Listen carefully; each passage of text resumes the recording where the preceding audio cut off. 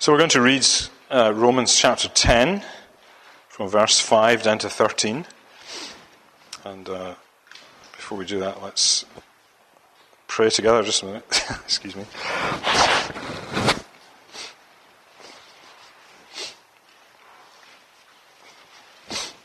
Let's pray once again.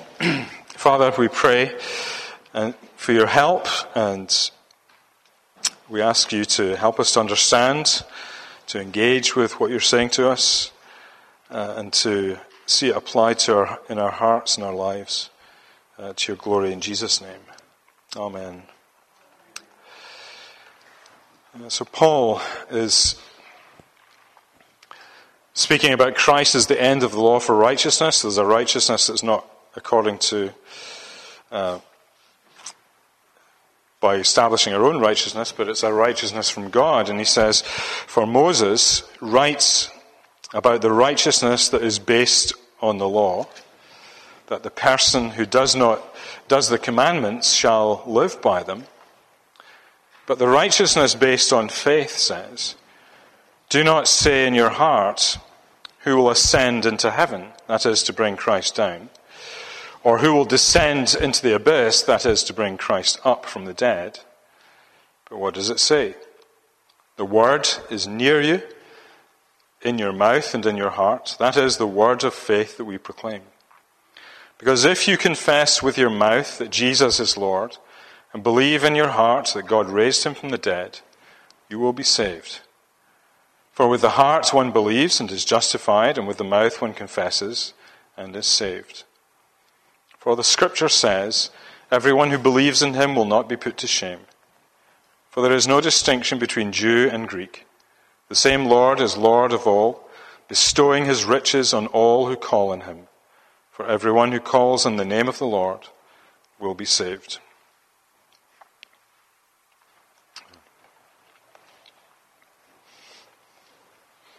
Jesus told many parables to explain the kingdom of God, and two short ones appear in Matthew's Gospel in chapter 13, and they literally cover 3 verses, 2 parables in 3 verses.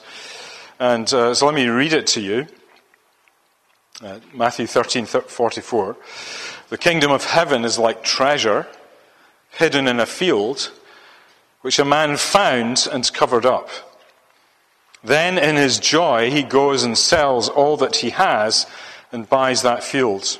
Then the next parable. Again, the kingdom of heaven is like a merchant in search of fine pearls, who, on finding one pearl of great value, went and sold all that he had and bought it. Now, both of those parables show us what an amazing thing it is to discover the kingdom of God, to discover the Lord Jesus Christ, to discover the salvation that is found in him. And discovering the kingdom of God, of course, goes hand in hand with discovering the king. The king is the king of the kingdom, and to discover the kingdom is to discover the king. And Jesus is the king, and he's the one speaking the parable. So he's speaking about himself. What an amazing thing to discover who Jesus is, who I am in front of you, and to realize who I am. And it's so wonderful when you discover it that you're never the same again. So in the first parable, a man sells everything to buy the field that the treasure is in. And then in the second, the merchant is willing to give up everything he has just to have that pearl of great price, the pearl of great value. And Paul, as we look at Romans chapter 10, 9, 10, 11, he is speaking with that level of intense joy at having discovered this treasure. And you remember back in chapter 8 how he was riding on the heights of assurance and the joy of knowing Jesus Christ. He was in the Himalayas of the blessing, if you like, and Everest. He climbed that as well, spiritually speaking. He was up in the heights in chapter 8. And he speaks, therefore, of the preciousness of the gospel that he discovered himself personally when he met Christ. And so he has Jesus Christ as the treasure of his heart. And such was his zeal for the gospel. He was willing to spend himself for Christ's sake, so that others might discover this treasure as well. And it's an amazing thing, amazing testimony of the Apostle Paul and just how he spent himself in the gospel ministry. So that's one side of the effect of receiving that treasure, is the joy and the desire for others to hear about it. But the other side, the other effect of holding this treasure, the other effect of being a true believing Christian, is that when you find people who do not receive it or will not receive it, then you're burdened with a great sense of sorrow and deep anguish. It's a deep anguish. There's a deep anguish of soul when you find people, especially people who are close to you. Some of you will know family members that have never come to Christ and seem to reject coming to Christ. And you feel a great burden for them. And no doubt it drives you to prayer for them. But this is what Paul is like as he thinks about his fellow Jews, who had, on the whole, had rejected Jesus Christ, although some had become Christians, but many of them rejected him.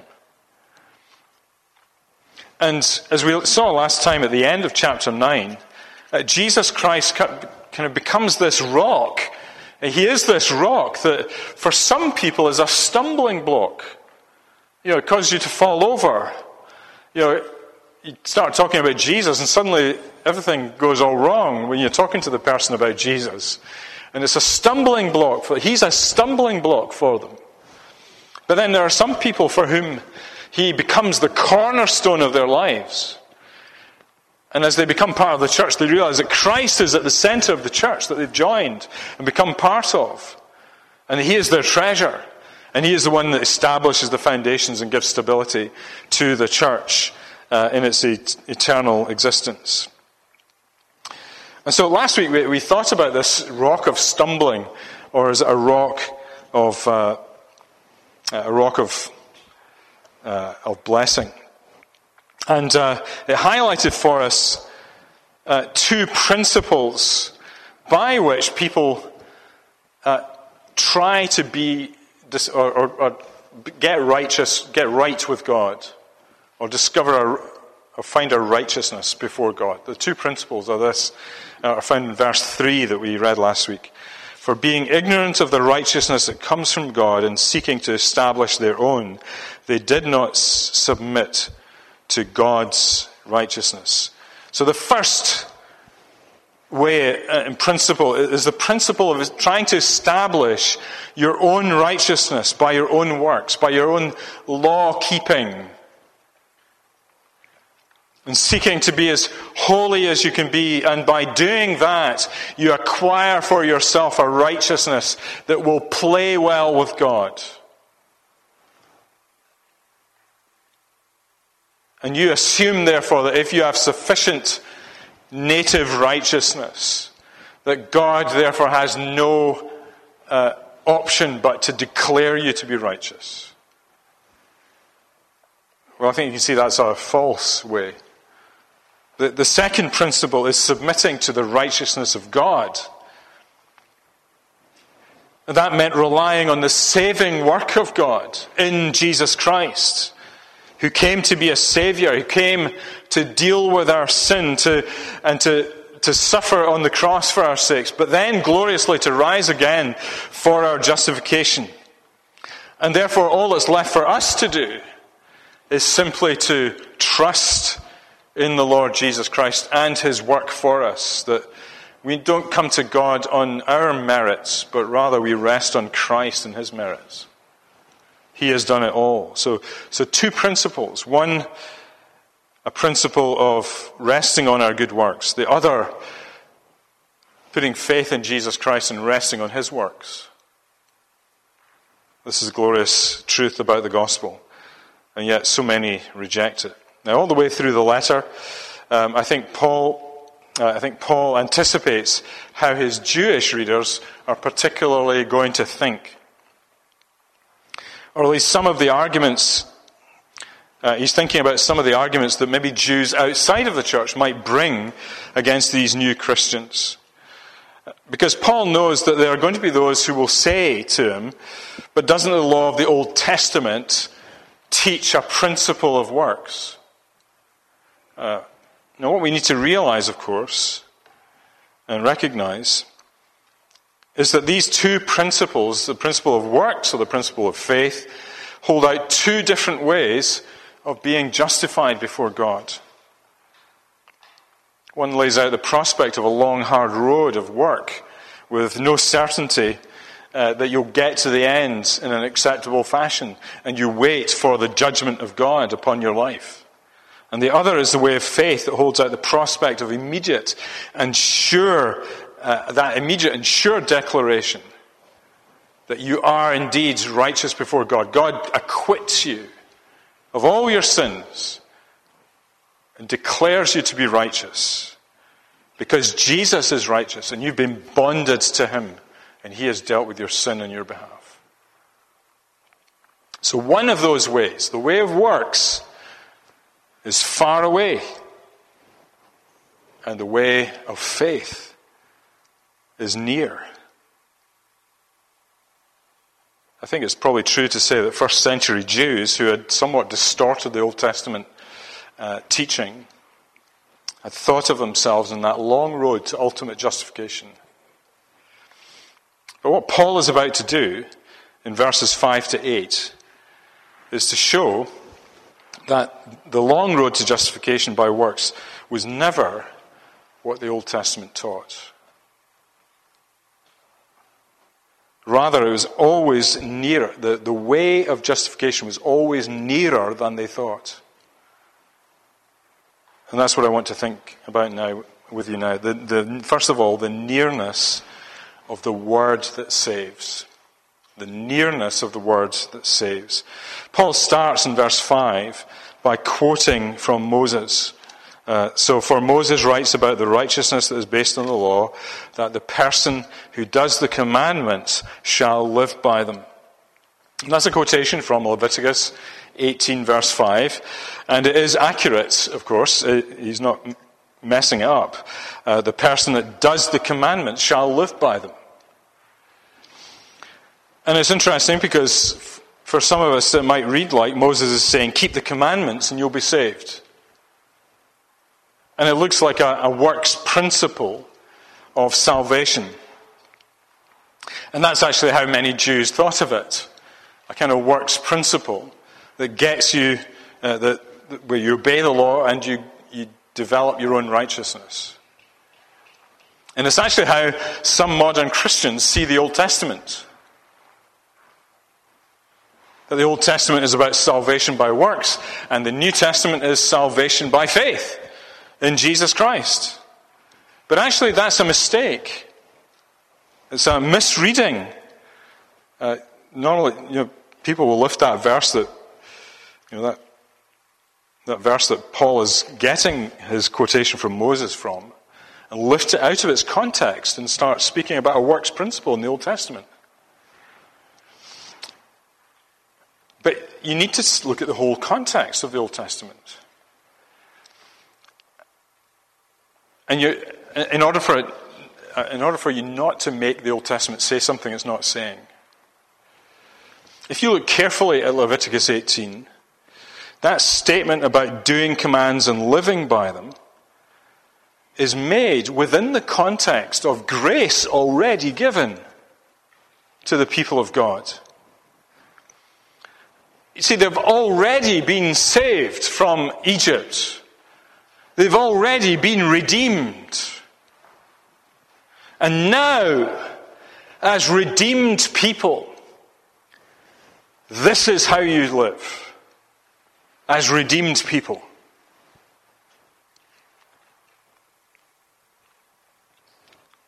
And that's the principle that Moses is speaking about in Leviticus 18, verse 5.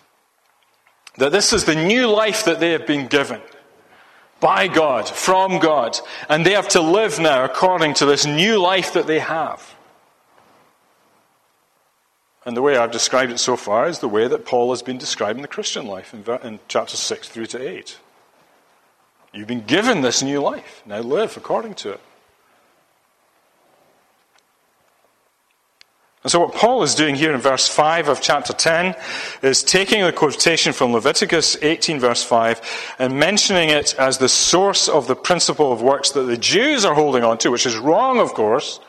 But what Paul does next is an amazing thing. In verse 6, he starts talking about the righteousness based on faith. But the righteousness based on faith says, and he mentions a few things, and this is the alternative. This is the truth of the matter. And the principle that Paul wants us to see here is that the word that produces faith is near, and he quotes Moses again, this time from Deuteronomy 30, verse 14 and verse 8. Let me just read that to you. What does it say? What does Moses say?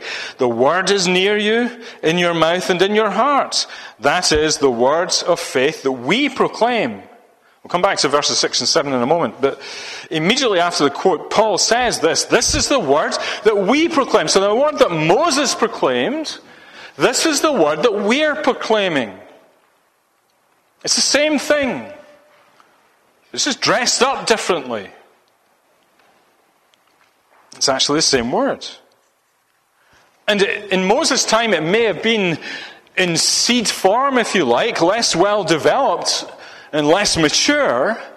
But now the gospel in the New Testament is the full flowering of that Old Testament revelation.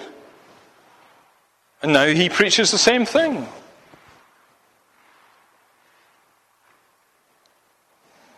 And it's the same principle. God is near, calling people by his word to trust him in everything that he has said. In other words, the principle of faith for righteousness has always been at play. Even in Moses, it has always been that principle. It's never been about a principle of works. So what about verses 6 and 7? That's kind of strange thing to say. Let me read those. But the righteousness based on faith says, do not say in your heart, who will ascend into heaven? That is to bring Christ down. Or who will descend into the abyss? That is to bring Christ up from the dead. It's kind of a strange thing to say. And I think what Paul is getting at here is that if you believe there's an alternative way of salvation to the one I've just laid out by faith, which you can find by reaching heaven by yourself or by plumbing the depths by yourself, maybe going through a period of ascetic suffering or something like that, then to put it simply, you deny the historical facts of the coming down of the Son of God from heaven to save you. If you think it's a works principle, then you deny the need for Jesus Christ to come down and then to be resurrected from the dead. So I think that's what he's getting at here. And instead of trusting that Jesus, who has come down from heaven and gone into the depths and then risen from the dead, you are trusting in yourself and your own abilities. And friends, the way of salvation is indeed very simple. And it's at the end of verse 8.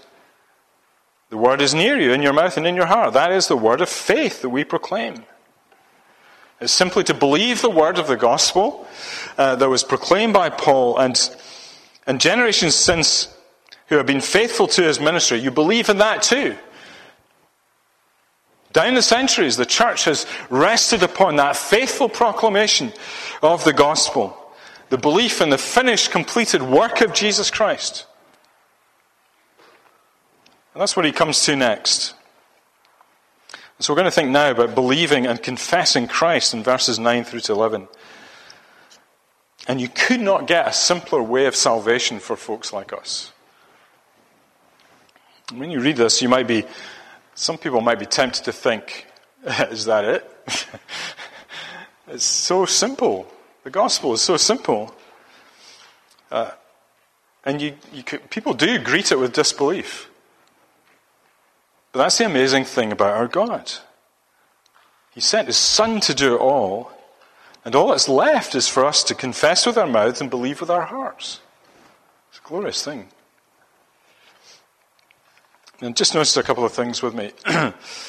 Firstly, note the content of the faith that a Christian must believe. There's two things that Paul says here. If you confess with your mouth that Jesus is Lord and believe in your heart that God raised him from the dead. So the content is these two things, that Jesus is Lord and that God raised him from the dead. Now the two things are very closely linked in Paul's mind. If you look back to chapter 1, in verse 4, he's speaking about the gospel. In verse 1, Romans 1:1, he speaks about how he's an apostle for the gospel of God, which he promised beforehand through his prophets, the Holy Scriptures, concerning his Son, who was descended from David according to the flesh. And here's the bit I want to point out to you. Verse 4, and he was declared to be the Son of God in power, according to the Spirit of holiness by his resurrection from the dead, Jesus Christ our Lord. The moment when Jesus, he is always Lord, but the moment that he is seen to be Lord is the moment when he is resurrected from the dead. And so his lordship is closely associated with his resurrection from the dead. The evidence of his lordship is closely associated with his resurrection. He is the Son of God who came in flesh, suffered and died, and then was raised to life. But in essence, the theology of the content of the Christian faith is very simple. You don't need a theology degree. You don't need to even know your Bible that well, I have to say. You just need to know that God the Son came and suffered and died and rose again from the dead. And then the second thing to say about this is to speak about the response that's required. And there's two responses that are required here. Confessing with the mouth and believing with the heart. Take the second first, the believing in the heart. Now in the Bible, the heart is at the very core of your being. The heart involves three aspects of the core of your being. It involves your intellect, your mind, how you think. It involves your affections, the things you love, and the things you set your heart upon. And it involves your will, the things you're determined to do, the priorities that you set in life, the things you want.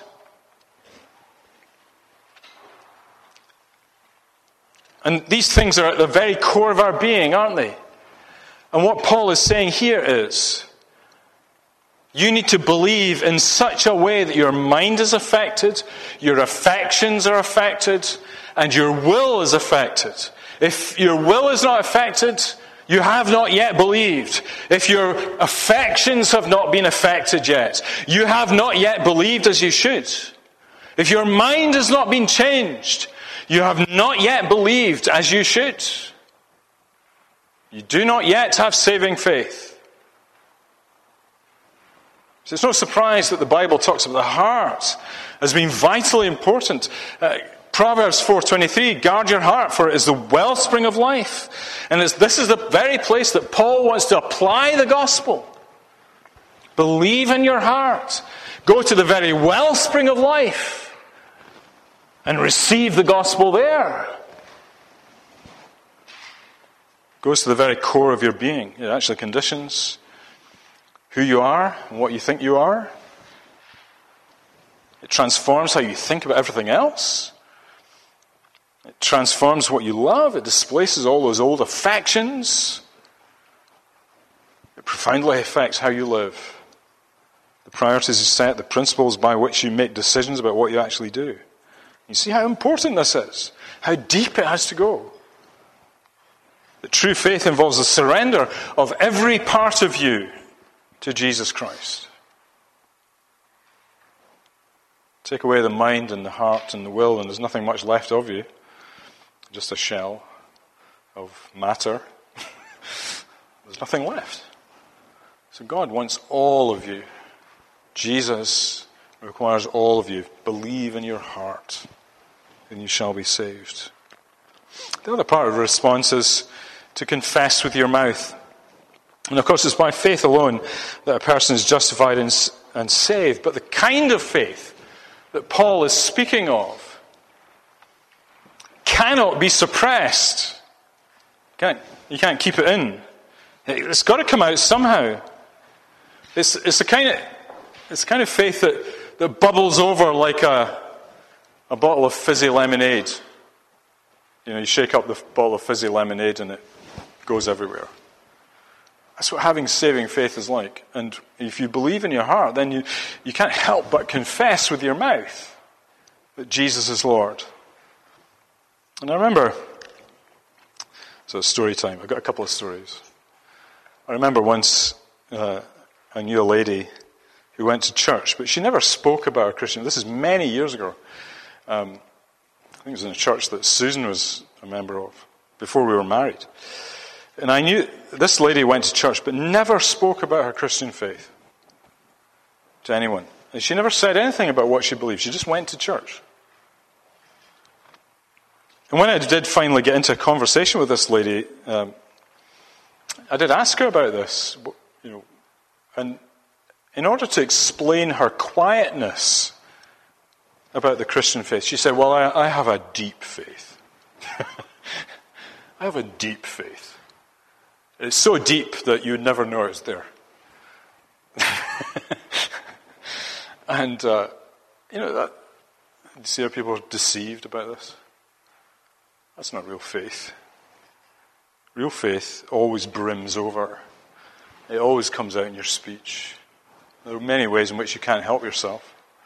And you find yourself, you could be at your place of work, and you say something, and because you're a Christian and your faith brims over, you start saying things about Jesus Christ to somebody, and they're not expecting it, and maybe you didn't expect to say it, but you say it, and then you think, well, what have I just said? And amazingly, suddenly you're into an evangelistic conversation.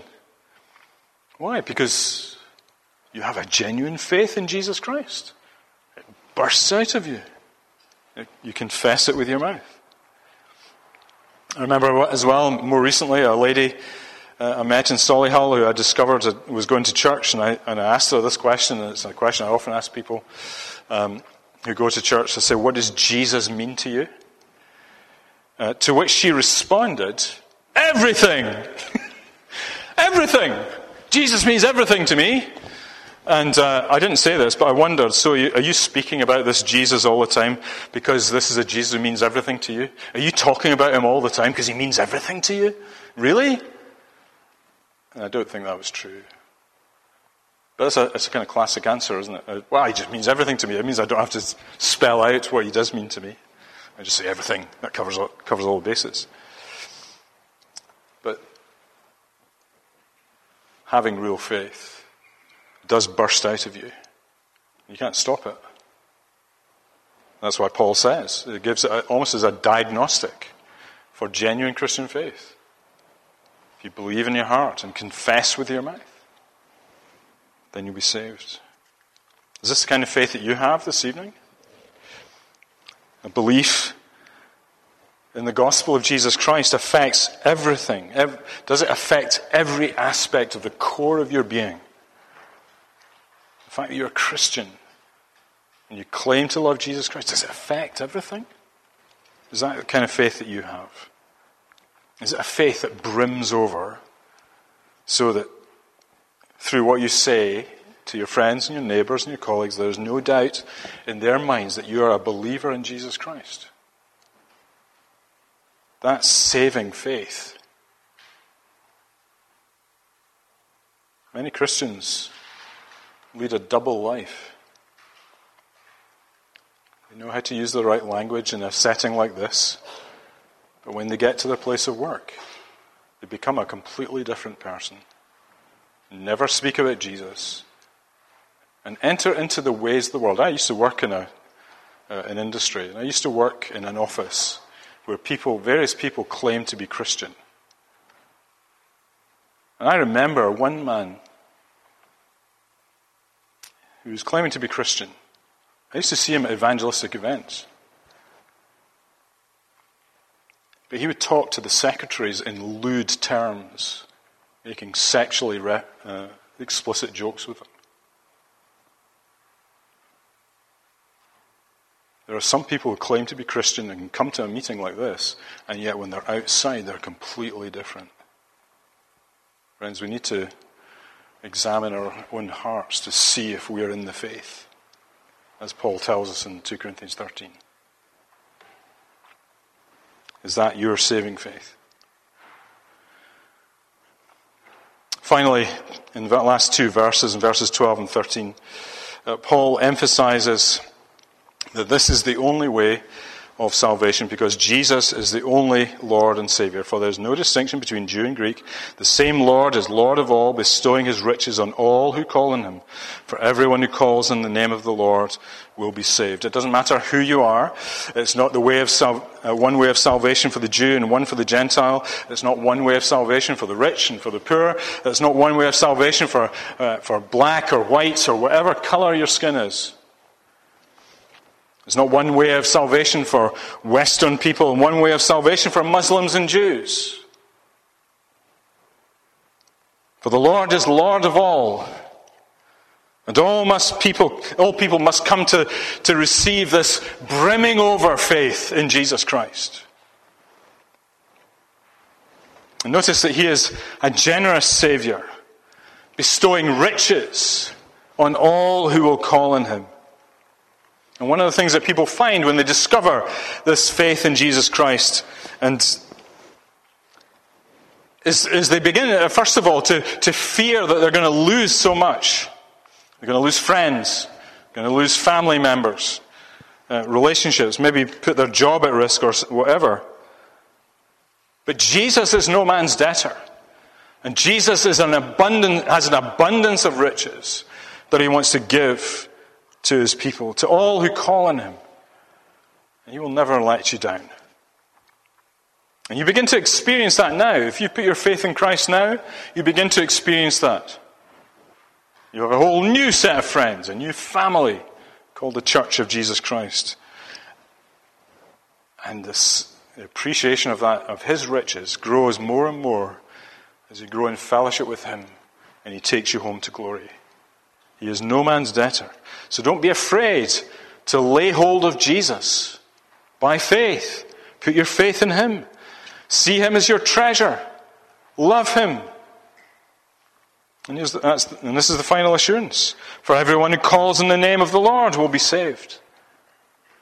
And so let's have no doubt. This is the appointed way. This is God's appointed way of salvation. Not by works, not by a principle of establishing your own righteousness. Simply call in the name of the Lord and you will be saved. It's that simple. So let's make sure that we all take this way. Let's pray. Father, thank you for your word. Thank you for the simplicity of the gospel. Thank you for the glorious Jesus Christ, and in him is found all the riches that we could ever imagine. We pray that you'd help us to appreciate him more and more. Lord, may we have this brimming over faith that enables us to speak and proclaim about the name of the Lord Jesus Christ to our friends and our neighbours. And to one another. We pray this in Jesus' name. Amen.